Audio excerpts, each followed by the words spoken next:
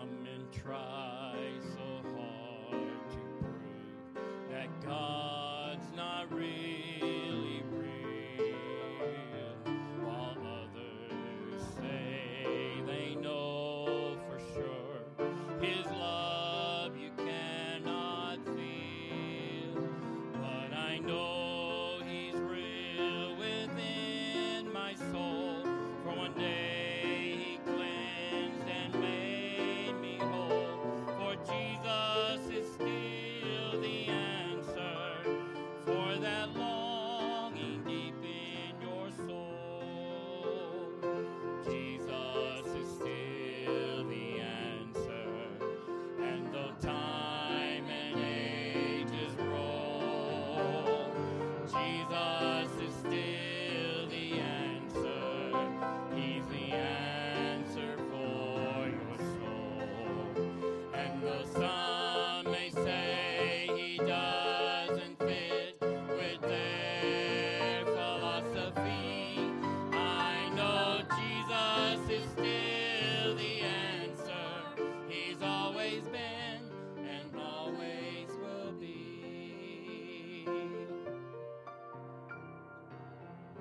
Some men pretend the things of this world have brought them peace of mind, but with the dawn of each new day, new thrills they try to find.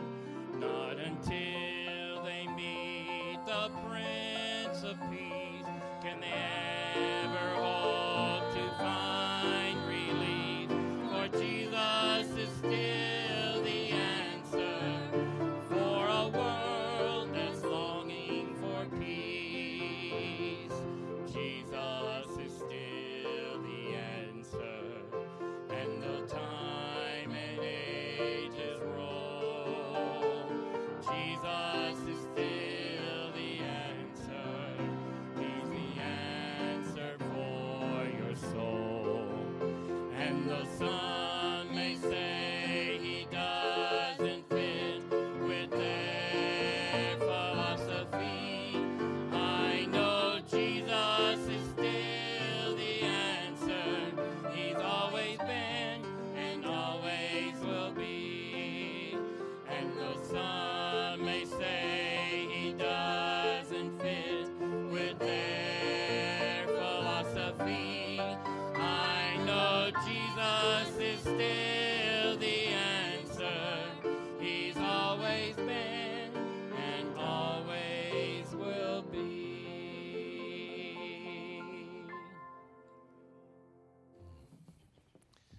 Well, what a great song. I mean, Jesus is still the answer. I mean, they're talking about that peace and all of that. And some would say, well, if Jesus is the Prince of Peace like he claimed to be, how come there's no peace on the earth? Well, it's interesting. He is the peace, and unfortunately, they crucified peace. And I wonder today, how many of us are crucifying the peace that we could have in our lives because we're failing to receive and accept Christ the way we ought to, and allow Him to rule and reign in our lives like He ought to. How sad it would be to consider or think that we too are guilty of crucifying the very one who brings peace in our lives. And although we may not literally put Him on a cross, we can certainly nail our hopes of peace to the ground or to the grave, if you will, by not allowing Him to be first in our lives. So I want to encourage you to put Christ where He belongs in your life. He is the answer. He continues to be the answer and will always be the answer. Amen? All right, Matthew chapter 1, verse 18 through 25. Matthew chapter 1, verses 18 through 25. We begin a new series today, You Can Believe Too. You Can Believe Too. And we're going to look at three aspects of that over the next 3 weeks. And then, of course, on the 23rd, as we have our cantata, we'll bring a message that's pointed, focused specifically on just the birth of Jesus Christ, pretty much in that arena, I would imagine. I won't make that commitment, but probably that'll be the direction. But for the next 3 weeks, today as well as the next two, we're going to be addressing this issue. You can believe too. And so Matthew chapter 1, verse 18, we'll begin there. The Bible says, now the birth of Jesus Christ was done this wise. When, as his mother Mary was espoused to Joseph, before they came together, she was found with child of the Holy Ghost. Then Joseph, her husband, being a just man and not willing to make her a public example, was minded to put her away privily. But while he thought on these things, behold, the angel of the Lord appeared unto him in a dream, saying, Joseph, thou son of David, fear not to take unto thee Mary thy wife, for that which is conceived in her is of the Holy Ghost. She shall bring forth a son, and thou shalt call his name Jesus, for he shall save his people from their sins. Now all this was done that it might be fulfilled, which was spoken of the Lord by the prophet, saying, Behold, a virgin shall be with child, and shall bring forth a son, and they shall call his name Emmanuel, which being interpreted is God with us. Then Joseph, being raised from sleep, did as the angel of the Lord had bidden him, and took unto him his wife, and knew her not, till she had brought forth her firstborn son, and he called his name Jesus. Father, we come to you. We want to thank you now for this time that we have together in this place. Lord, to consider your word, to be encouraged by it, to be instructed by it, to be inspired by it. We ask, Lord, that once again your Holy Spirit would come and not only anoint my lips, but anoint every listening ear. And Lord, may we receive exactly what you'd have for us. May we glean and grow from this message or truth that we're going to hear from the Word of God. May the truth truly impact our lives, and may we find ourselves more confident and more courageous in our faith. We love you. We need you now. Bless this service. And Lord, if there be any that are without Jesus, have yet to receive and accept him as their personal Savior and Lord, may today be that day. We'll thank you in Christ's name. Amen. We're entering the Christmas season, and although, many are trying to remove Christ from Christmas, it seems, the truth is that more than ever, more than at any other time of the year, he's being noticed. Often the question arises, did Jesus really exist, and is the Bible account really accurate? And I suppose that's not a bad question to ask. I really hope that most of you have come to the conclusion that you know how to answer that question. However, it is a question that's being asked often in our culture, our society, and unfortunately being asked even in our churches today. A new Pew Research Center survey says that there's been a noticeable decline in the percentage of U.S. adults who say they believe the biblical elements of the Christmas story were actually historical fact. That more people than ever are starting to say we're not confident, we're not convinced that of the historicity or the truth of those biblical accounts concerning the birth of Jesus Christ. Now, the four elements they cite found in Scripture say that Jesus was born to a virgin, that the wise men were guided by a star and brought gifts for baby Jesus, that Jesus' birth was heralded by an angel of the Lord, and that Jesus was laid in a manger as an infant. The percentage of Christians who believe in all four of these elements of the Christmas story has dipped from 81% in 2014 to 76% today. Now, I think it's interesting that it says the percentage of Christians. Isn't that something? They call themselves Christians, but only 76% today believe in all four aspects of those four elements that we spoke about as being a biblical account, truly going as God had intended or God has expressed in the Word of God. Not only that, but today 66% of Americans say that they believe Jesus was born to a virgin. And that's down 73% from 73% in 2014. Likewise, 68% of U.S. adults now say they believe that the wise men were guided by a star and brought gifts for baby Jesus. That's down from 75. So that went from 75 just a few years ago to 68% now. We're talking 3 to 4 years here. We're not talking a decade even. Overall, 57% of Americans now believe in all four of these elements of the Christmas story. And that's down from 65% in 2014. Think about that. In 2014, 65% of Americans would have said, well, we believe that the biblical account concerning the birth of Christ, that he was born of a virgin, that the wise men were guided by a star and brought gifts to baby Jesus, that Jesus' birth was heralded by an angel of the Lord, and that Jesus himself was laid in a manger as an infant. We believe that's true. 65% in 2014. But however, 2018, or right now, we see only 57% of Americans believing those things. Now, I don't know about you, but that's rather alarming. 8% lost in the last 3 to 4 years. So with the increasing skepticism of Americans in general, can we really believe what we've been taught all these years? I mean, if so many people don't believe it, I mean, is it possible that maybe we're wrong? I mean, was there really a person named Jesus Christ? Was he indeed the Son of God? And you know, the world has a very strong pull, and even believers themselves can be negatively affected by the ungodly views of the world. We have to be very, very careful of that, don't we? Their particular philosophies can infect our hearts unless we take action. Turn, if you would, to Colossians chapter 2, verse 8. Colossians chapter 2, verse 8. Sadly, even believers, if we're not careful, can begin to shift their position. The ground by which they stood, that foundation by which they have been upon all these years, may start to crumble underneath them in their mind's eye. When family and friends and the culture itself begins to take a different viewpoint or stand in a different place, that foundation begins to crumble slightly, and we find ourselves in trouble, fearful of falling. We start to question even the very things we've been taught and the very Bible that we say we believe. We have to be very careful. Colossians 2, verse 8, beware lest any man spoil you through philosophy and vain deceit, after the tradition of men, after the rudiments of the world, and not after Christ. Boy, I tell you, the Bible long ago, back in the book of Colossians, Paul the Apostle, speaking to those people there in that city, said, you better beware lest any man spoil you through philosophy and vain deceit. You better be careful that they don't spoil you after the tradition of men and after the rudiments of the world and not after Christ. You better make sure that what you believe and where you stand is rooted in Christ himself and not in tradition or not in the position or philosophies of mankind. You better make sure that you realize there's a distinction between what the world believes and what the Bible teaches. Well, you got to make sure you remember that. And over the next 3 weeks, I want to prove the existence of Christ from 3 perspectives. Number 1, first of all, the Word of God proves Christ's existence.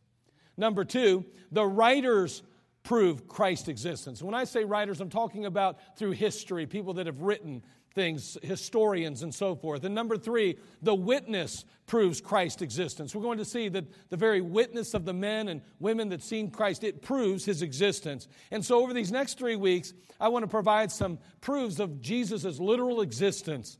And today I want to begin, as I said, with the Word of God. The Word of God itself as a proof of Christ's existence. Now, let me begin by stating that the Bible itself is the ultimate proof of both itself and its claims. And I know that seems kind of contradictory in a world in which we live. But Jesus made it clear that there's no other resource that's any better than the Word of God itself. Turn to Luke chapter 16, verse 31, would you? In this particular passage, we're reminded of the setting. We know that it's, as many would like to say, a parable. I don't believe it is because literal names are being used here. But God is opening a window to the afterlife. And we're going to see a place called a paradise. And we're going to note a place, if you will, we're going to see 2 compartments, a hell compartment and that paradise compartment. And here's the response that Jesus has. The man that's on the wrong side, the man that ended up in a place called hell, he begins to say, why don't you send somebody to go talk to my brothers? Why don't you let somebody go from the grave and tell them what to expect if they don't put their faith in the right person, the right word? And here's the response that Jesus has toward him. He says, and he said unto them, or Abraham said unto them, if they hear not Moses and the prophets. Moses and the prophets. That sounds like the Word of God to me. Because that's what we have contained in the book.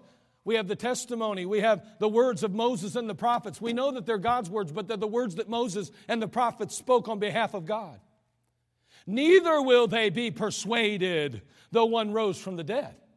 He's saying, listen, I'm going to tell you something. If your brothers are going to avoid this place, they better listen to Moses and the prophets, because they won't be persuaded by someone that comes from the grave. As crazy as it sounds and as unreal as that may seem to us, the truth is that someone could raise from the dead, but it would not have the same power, would not have the same effect on our lives as the Word of God does.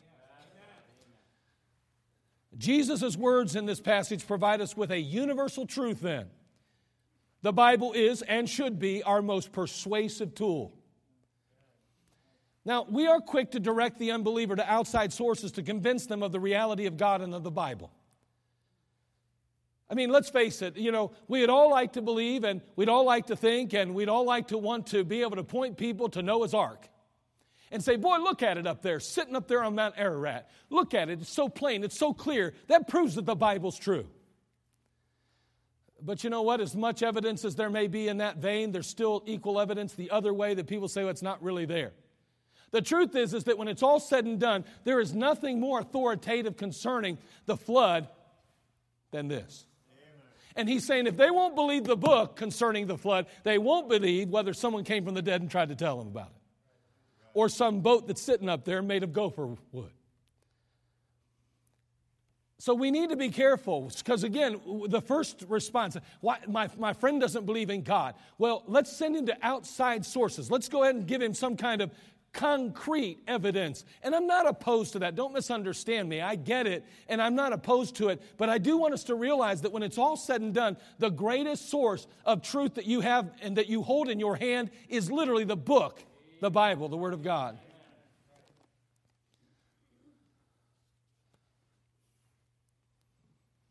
Romans chapter 10, verse 17 says, so then faith cometh by hearing, and hearing by the Word of God.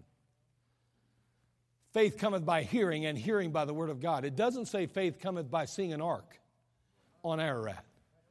Faith doesn't come by recognizing that the walls fell outward from an archaeological dig and find called Jericho. Now listen, that all took place and that happened, and I do believe there's probably an ark or portions or pieces of something up there that might be petrified wood. I don't know. And there may be, and there is, I should say, without a doubt, archaeological discoveries that prove that the walls fell out at Jericho. I get that. But when I tell you this, when it's all said and done, people are not going to believe that Christ was literal, that he literally lived on this earth, that he died on a cross, that he rose again the third day because of an ark or because of walls that, archaeologically speaking, were found. I'm telling you that when it's all said and done, the greatest source of influence and the most important source of convincing people is still the Word of God. So be careful that you don't dismiss the Bible when it comes to trying to convince people that the Bible, the Word of God, and the things contained in it are truth. Because thy Word is truth. And faith cometh by hearing, and hearing by the Word of truth.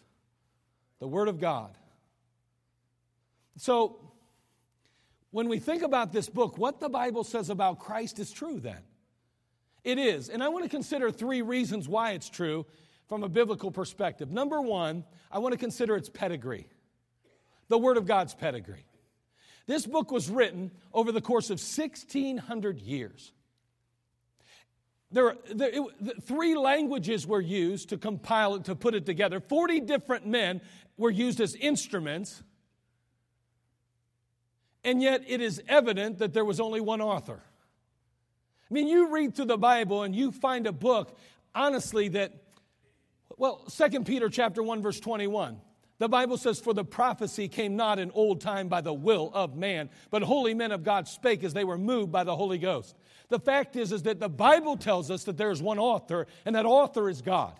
But as you look at the Bible and you consider its pedigree, when you realize that over 1,600 years, there were 40 different men who God used to pen the Word of God. Not one of them, in a sense, could have probably gotten together the way we'd like to and kind of collaborate their stories. There were people that were writing way over here and people writing way back there. And there was just so many different people being used, so many different times in history. And yet when you put it all together, the composition and continuity are unparalleled. That book, the Bible that we hold in our hands, stands heads and shoulders above all other literature. And to think, can you imagine with me for a while too, just the thought, how in the world did this book get to us? I want you to think about the many lives that were given to ensure that this book remained intact and that it ultimately came to us and was transmitted to us in a way that we could once again reproduce it in mass like we have. We can only shudder when we consider the price that was paid by saints of old to ensure its presence in our days. I mean, think about the lives and families that were given to ensure that we could hold it in our hands. Consider the blood that was shed and the unspeakable sacrifices that were made on behalf of that book through the years. And someone can say all they want. Well, there are other religions and they go way back. Nothing goes back as far as this book. There's no way.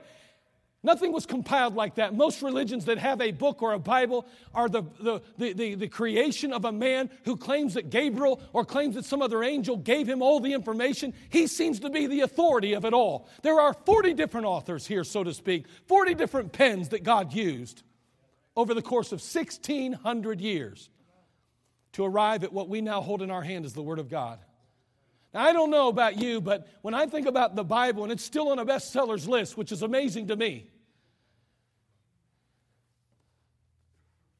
how can I not think there's got to be something supernatural about that book?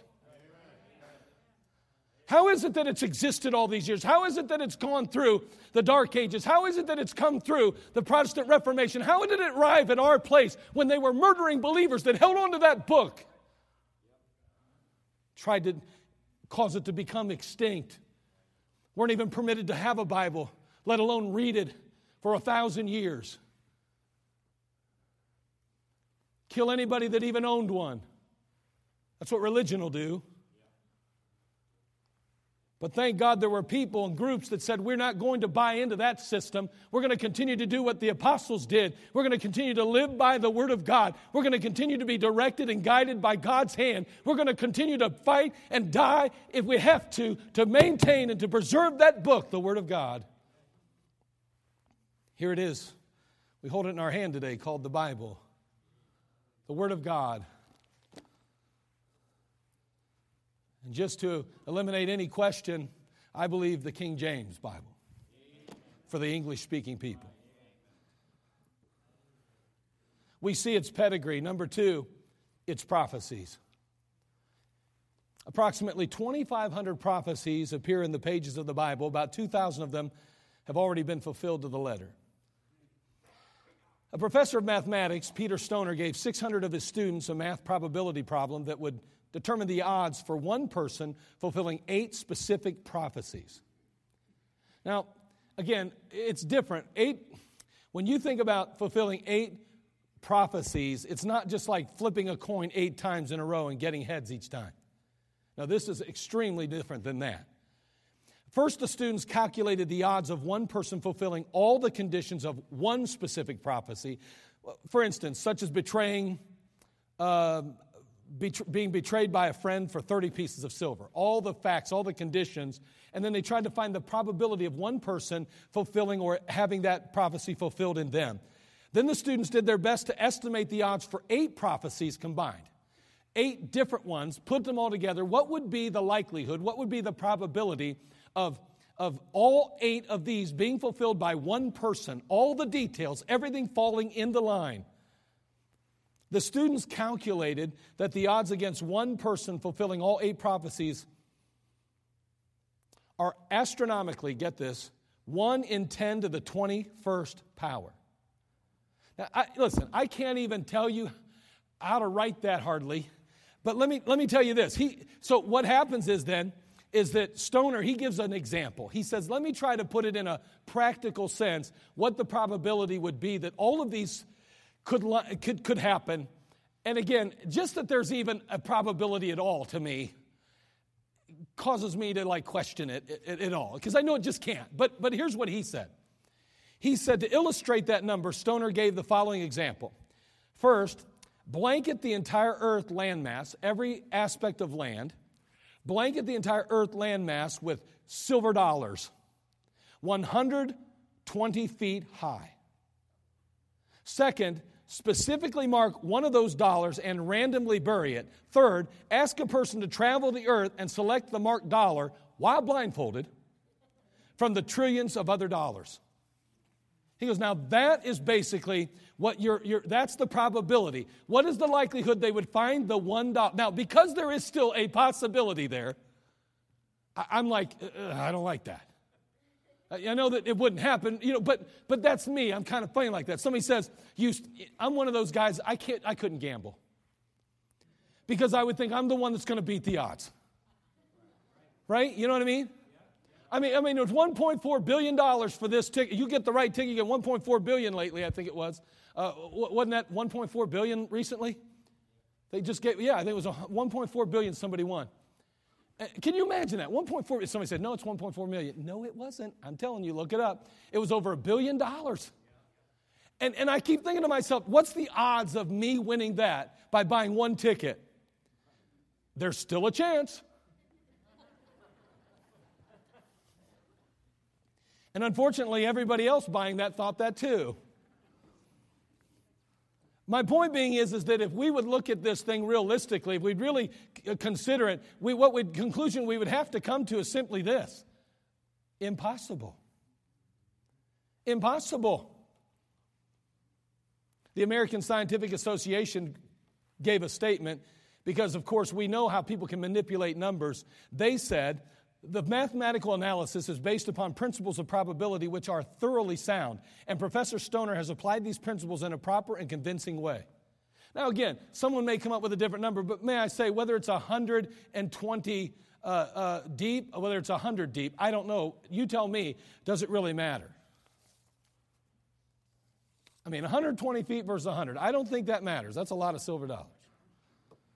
Now, let's consider just a few of the prophecies. Again, we're talking about the Word of God. What about the Word of God would cause or lend us to believe that what the Bible says about Christ is true? I believe the prophecies. Not only the pedigree, but the prophecies. In approximately 700 BC, that's 700 years before Christ, the prophet Micah named the tiny village of Bethlehem as the birthplace of Israel's Messiah. Turn to Micah chapter 5, verse 2, would you? Micah chapter 5, verse 2. We'll look at a few of these verses along the way, and I'll read some of the verses as well because of time. But again, we start considering the Bible. What makes the Bible authoritative? Why in the world would we believe what the Bible says about Christ? Why is it true? How is it that we could hang our hat on the Word of God? The prophecies, for one. Notice what it says here in Micah 5, verse 2. It's before you get to the New Testament. It's one of those little books. You may have to go to the beginning and look at that thing. Honestly, it's tricky. Unless you've got them memorized, it's hard to find that Micah. He likes to hide out. Micah 5:2. But thou, Bethlehem Ephrathah, though thou be little among the thousands of Judah, yet out of thee shall he come forth unto me, that is to be ruler in Israel, whose goings forth have been from of old, from everlasting. Somebody's going to show up in Bethlehem Ephrathah, whose going forth have been from old, from everlasting. That's not some normal fella. That's not just you or I. That's obviously has to be God himself coming in human form, and there we have a prophecy. 700 years before Christ even showed up, it was prophesied that he would be born or that he would be noted in Bethlehem Ephrathah. May I say that that's exactly what happened? I mean, it is the most probably widely celebrated, widely known fact in history that he came from Bethlehem, and the chance of the fulfillment alone, just that one prophecy is 1 in 10 to the 5th power.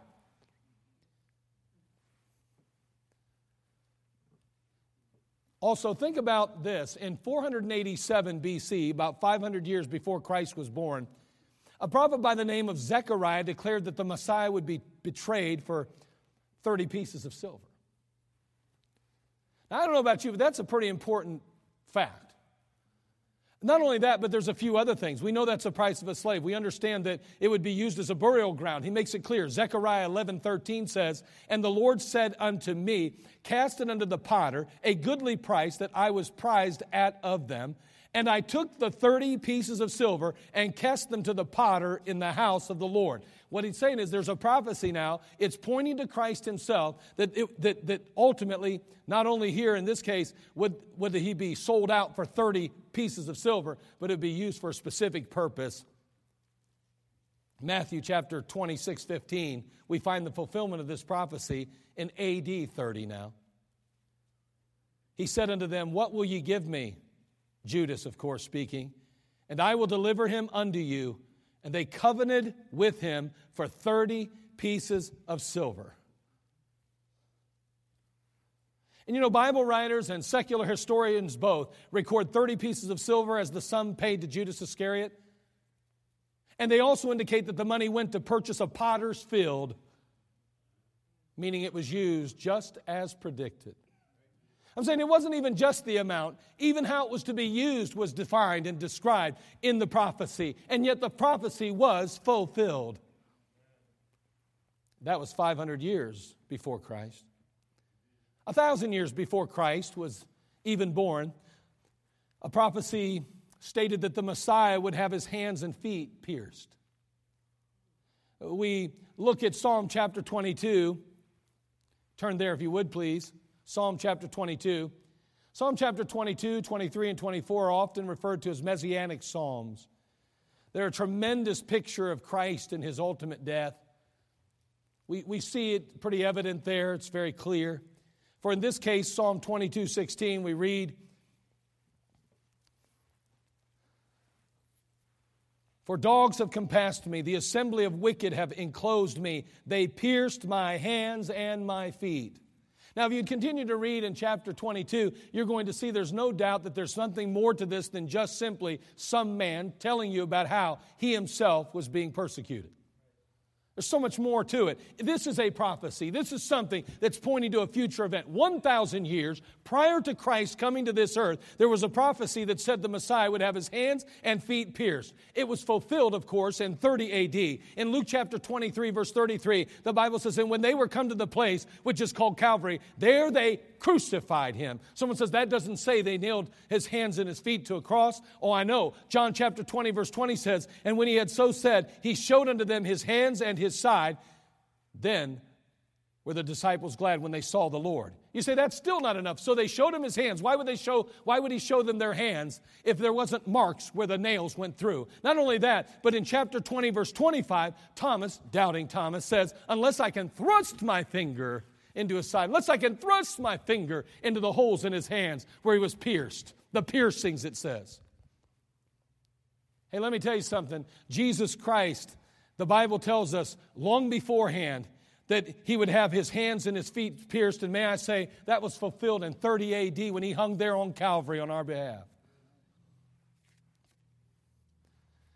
If that's not enough, we think about another prophecy back in Psalm chapter 22.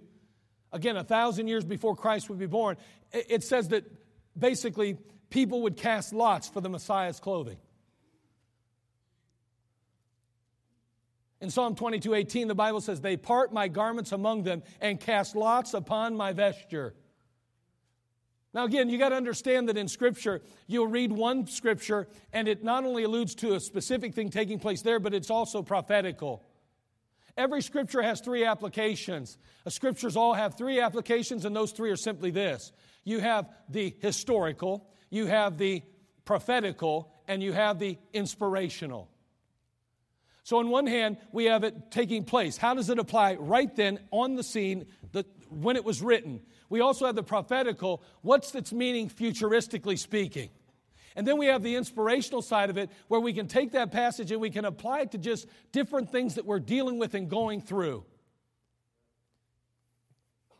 In Psalm chapter 22, 1,000 years before Jesus Christ even graced the face of this earth, a prophecy was shared that they would part his garments among them and cast lots for his vesture. And we see in 30 A.D. when there he hung on Calvary, in John 19, verse 23 and 24, then the soldiers, when they had crucified Jesus, took his garments and made 4 parts, to every soldier a part, and also his coat. Now the coat was without seam, woven from the top throughout. They said therefore among themselves, let us not rend it, let's not tear it to pieces, but cast lots for it, whose it shall be, that the Scripture might be fulfilled. Again, even the Scriptures say, this didn't happen by chance, folks.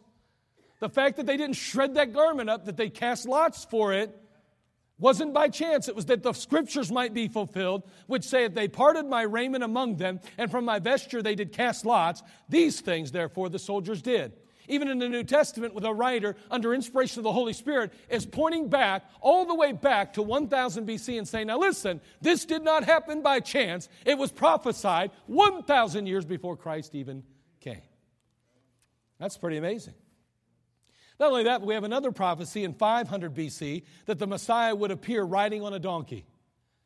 In Zechariah chapter 9, verse 9, the Bible says, rejoice greatly, O daughter Zion, shout, O daughter of Jerusalem, behold, thy king cometh unto thee, he is just, and having salvation, lowly, and riding upon an ass, and upon a colt the foal of an ass. You know when that was fulfilled? You know when it was fulfilled.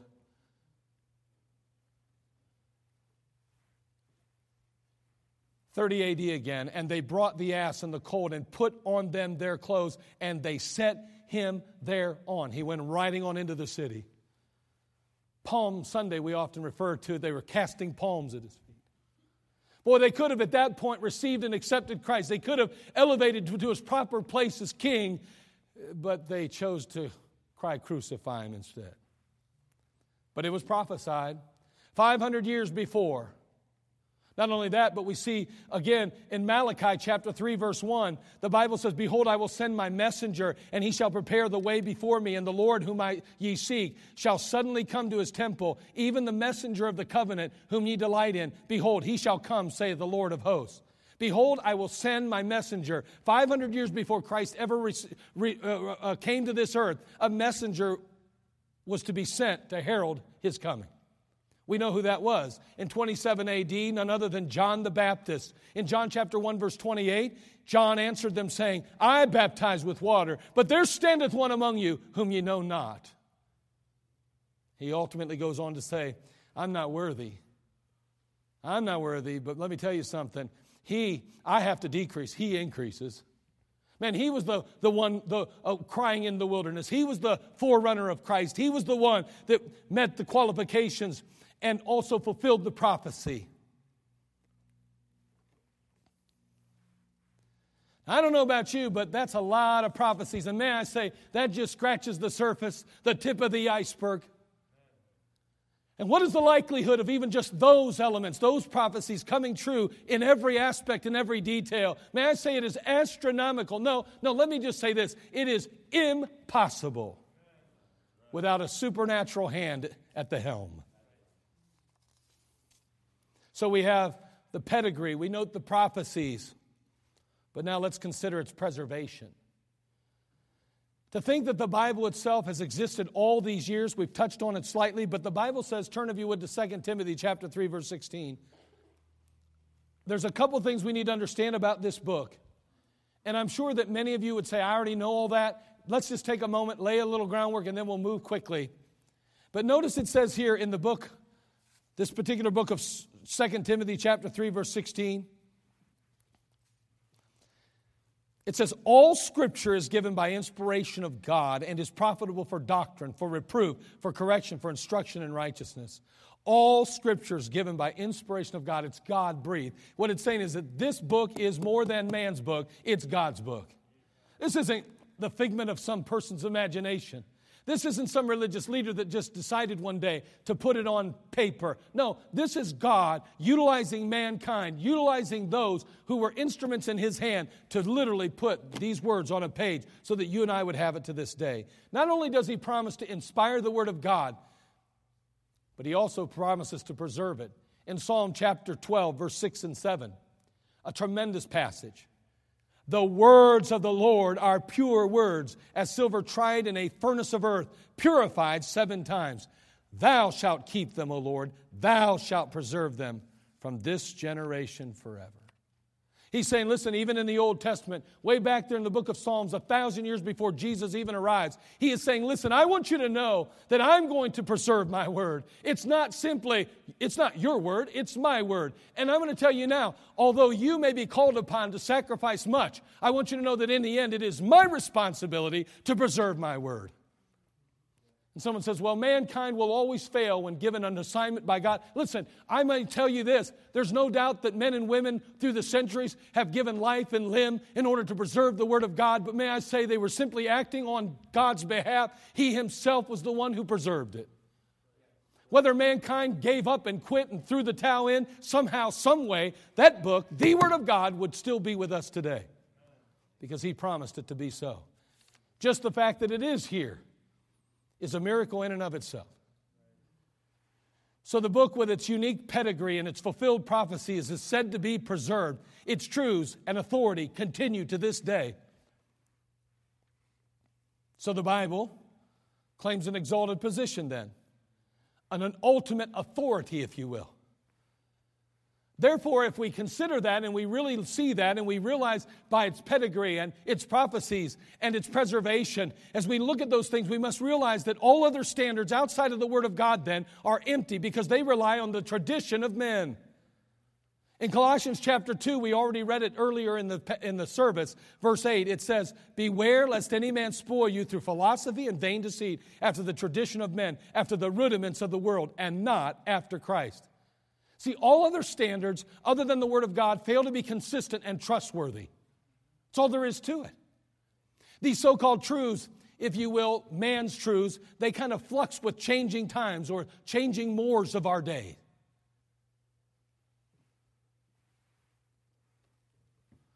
They're only true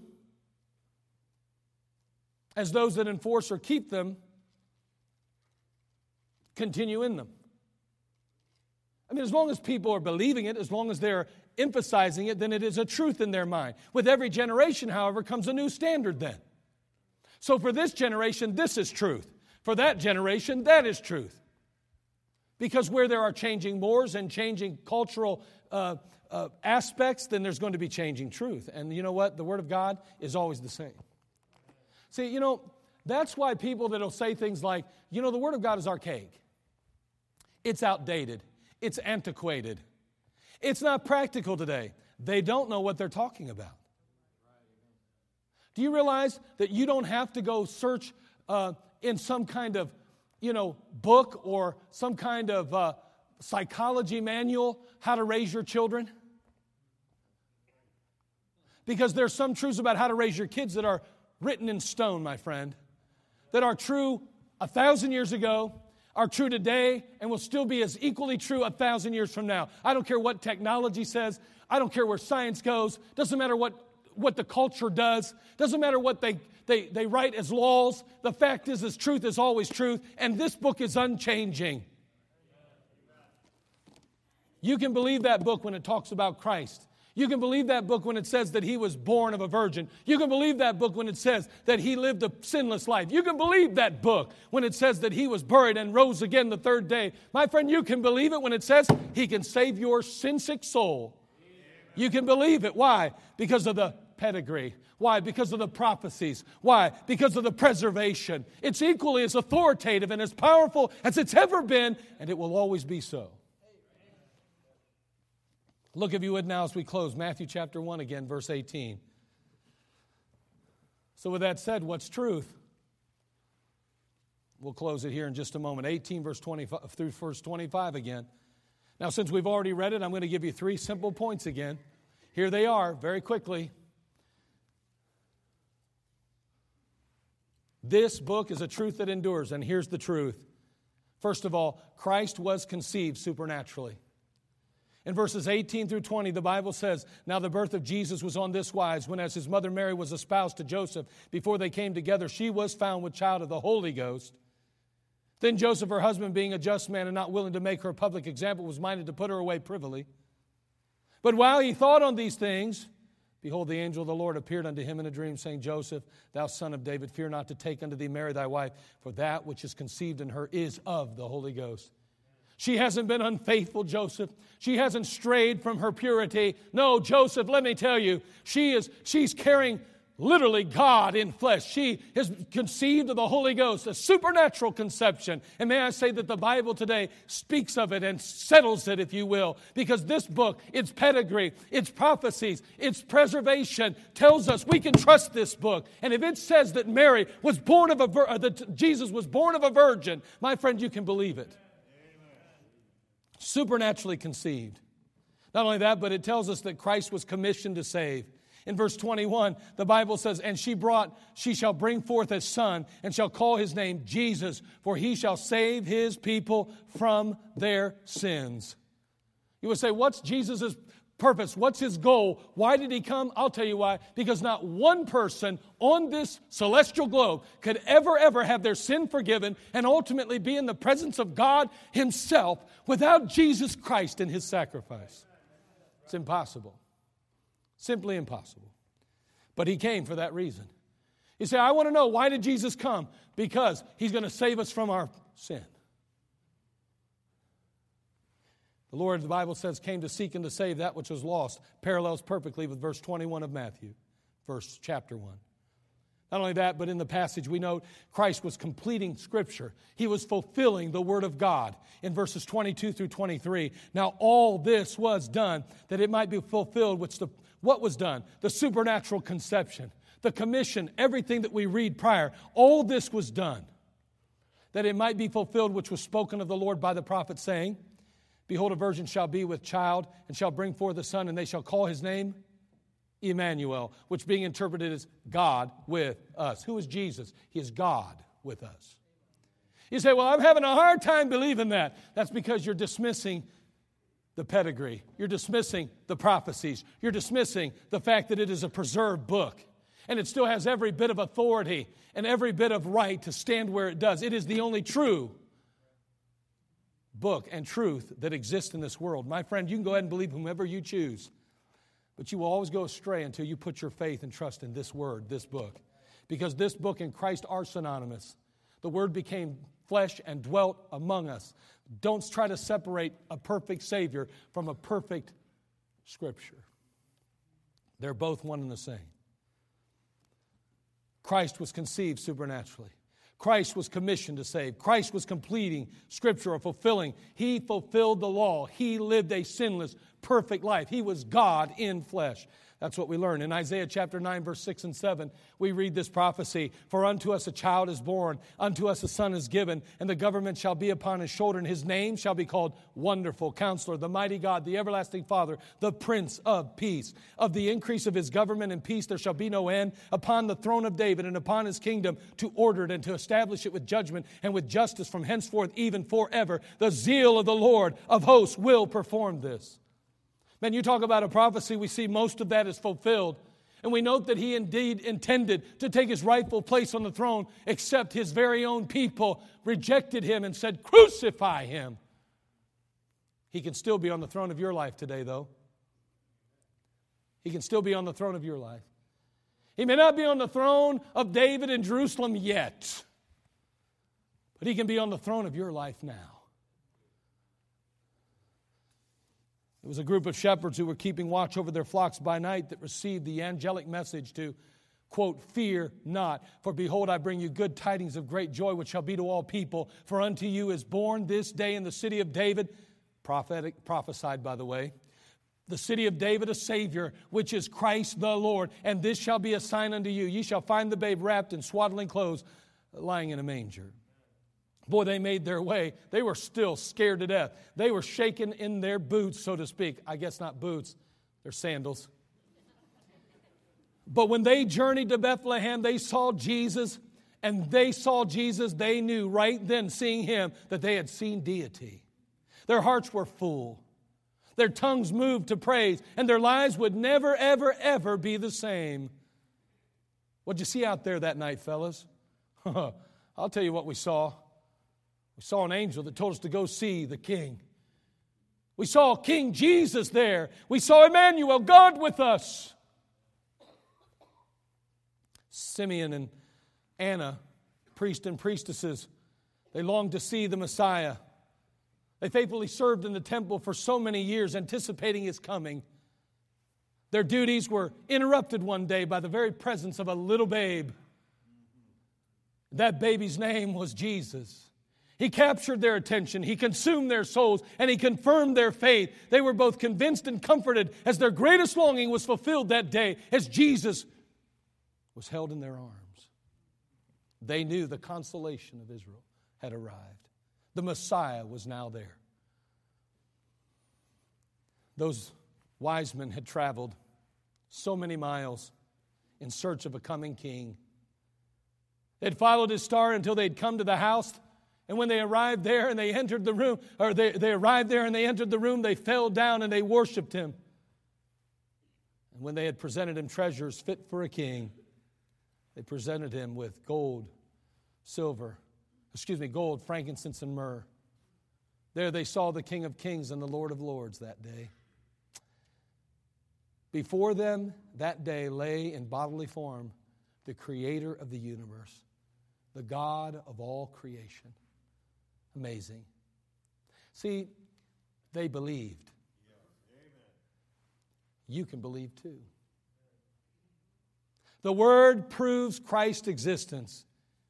Even as His parents, the shepherds, the priests, the priestess, the kings of the East believed, so can you today. That same Jesus that spoken of in the Word of God grew to be a man. He would ultimately take His place on Calvary as the very Savior of the world. And He would indeed save His people from their sins. And in fact, He'd save all who would come to Him by faith. And He's still doing it today.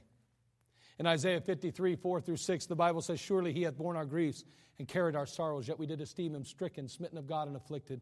But He was wounded for our transgressions, He was bruised for our iniquities. And the chastisement of our peace was upon Him, and with His stripes we are healed. All we like sheep have gone astray. We've turned everyone to his own way. The Lord hath laid upon Him the iniquity of us all." Wow.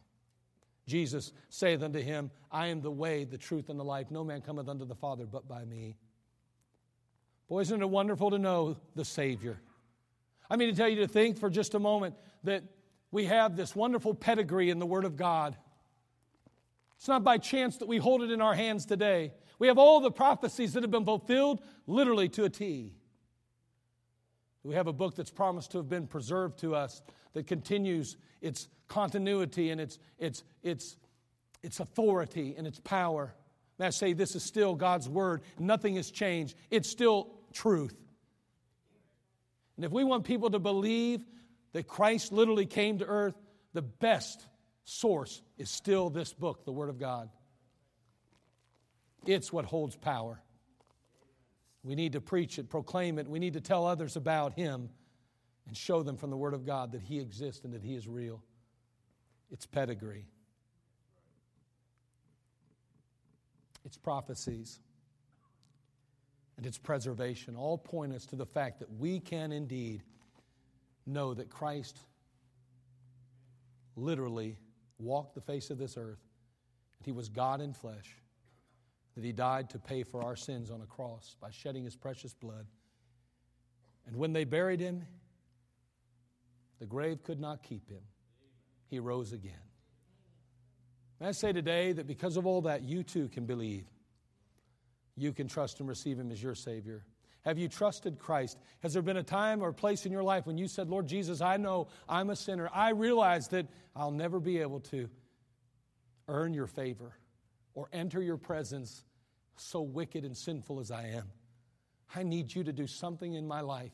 I need you to change me from the inside out. Save me, forgive me, and come into my life. Be my Savior." I believe too. Will you believe too? You can. Father, we come to you. We thank you for just the truth of your word. We thank you for, Father, the reality of it all. Help us, Lord, we pray. We desperately need you. Lord, there may be those that are here without Christ, that have never trusted and received Him as their Lord and Savior. Father, I'm asking that you would speak to them, that your Holy Spirit convict them. Show them their need of Christ today. Someone will take a Bible and show them from the Word of God how they too can know. But Lord, each of us can believe too, just as these in the Bible have, just as others through history have. We can believe because we have a book that's trustworthy and that is indeed truth. Bless us now. Help us. And Lord, for the believer, may we leave here more confident, convinced than ever that believing in you and trusting you and serving you is well worth it. And may the unbeliever today say, I can believe too, and I will, because I believe Jesus died for me and loved me enough to come and stand in my place, pay for my sin, and I want him as my Savior today. Well, thank you. In Christ's name, amen. Let's all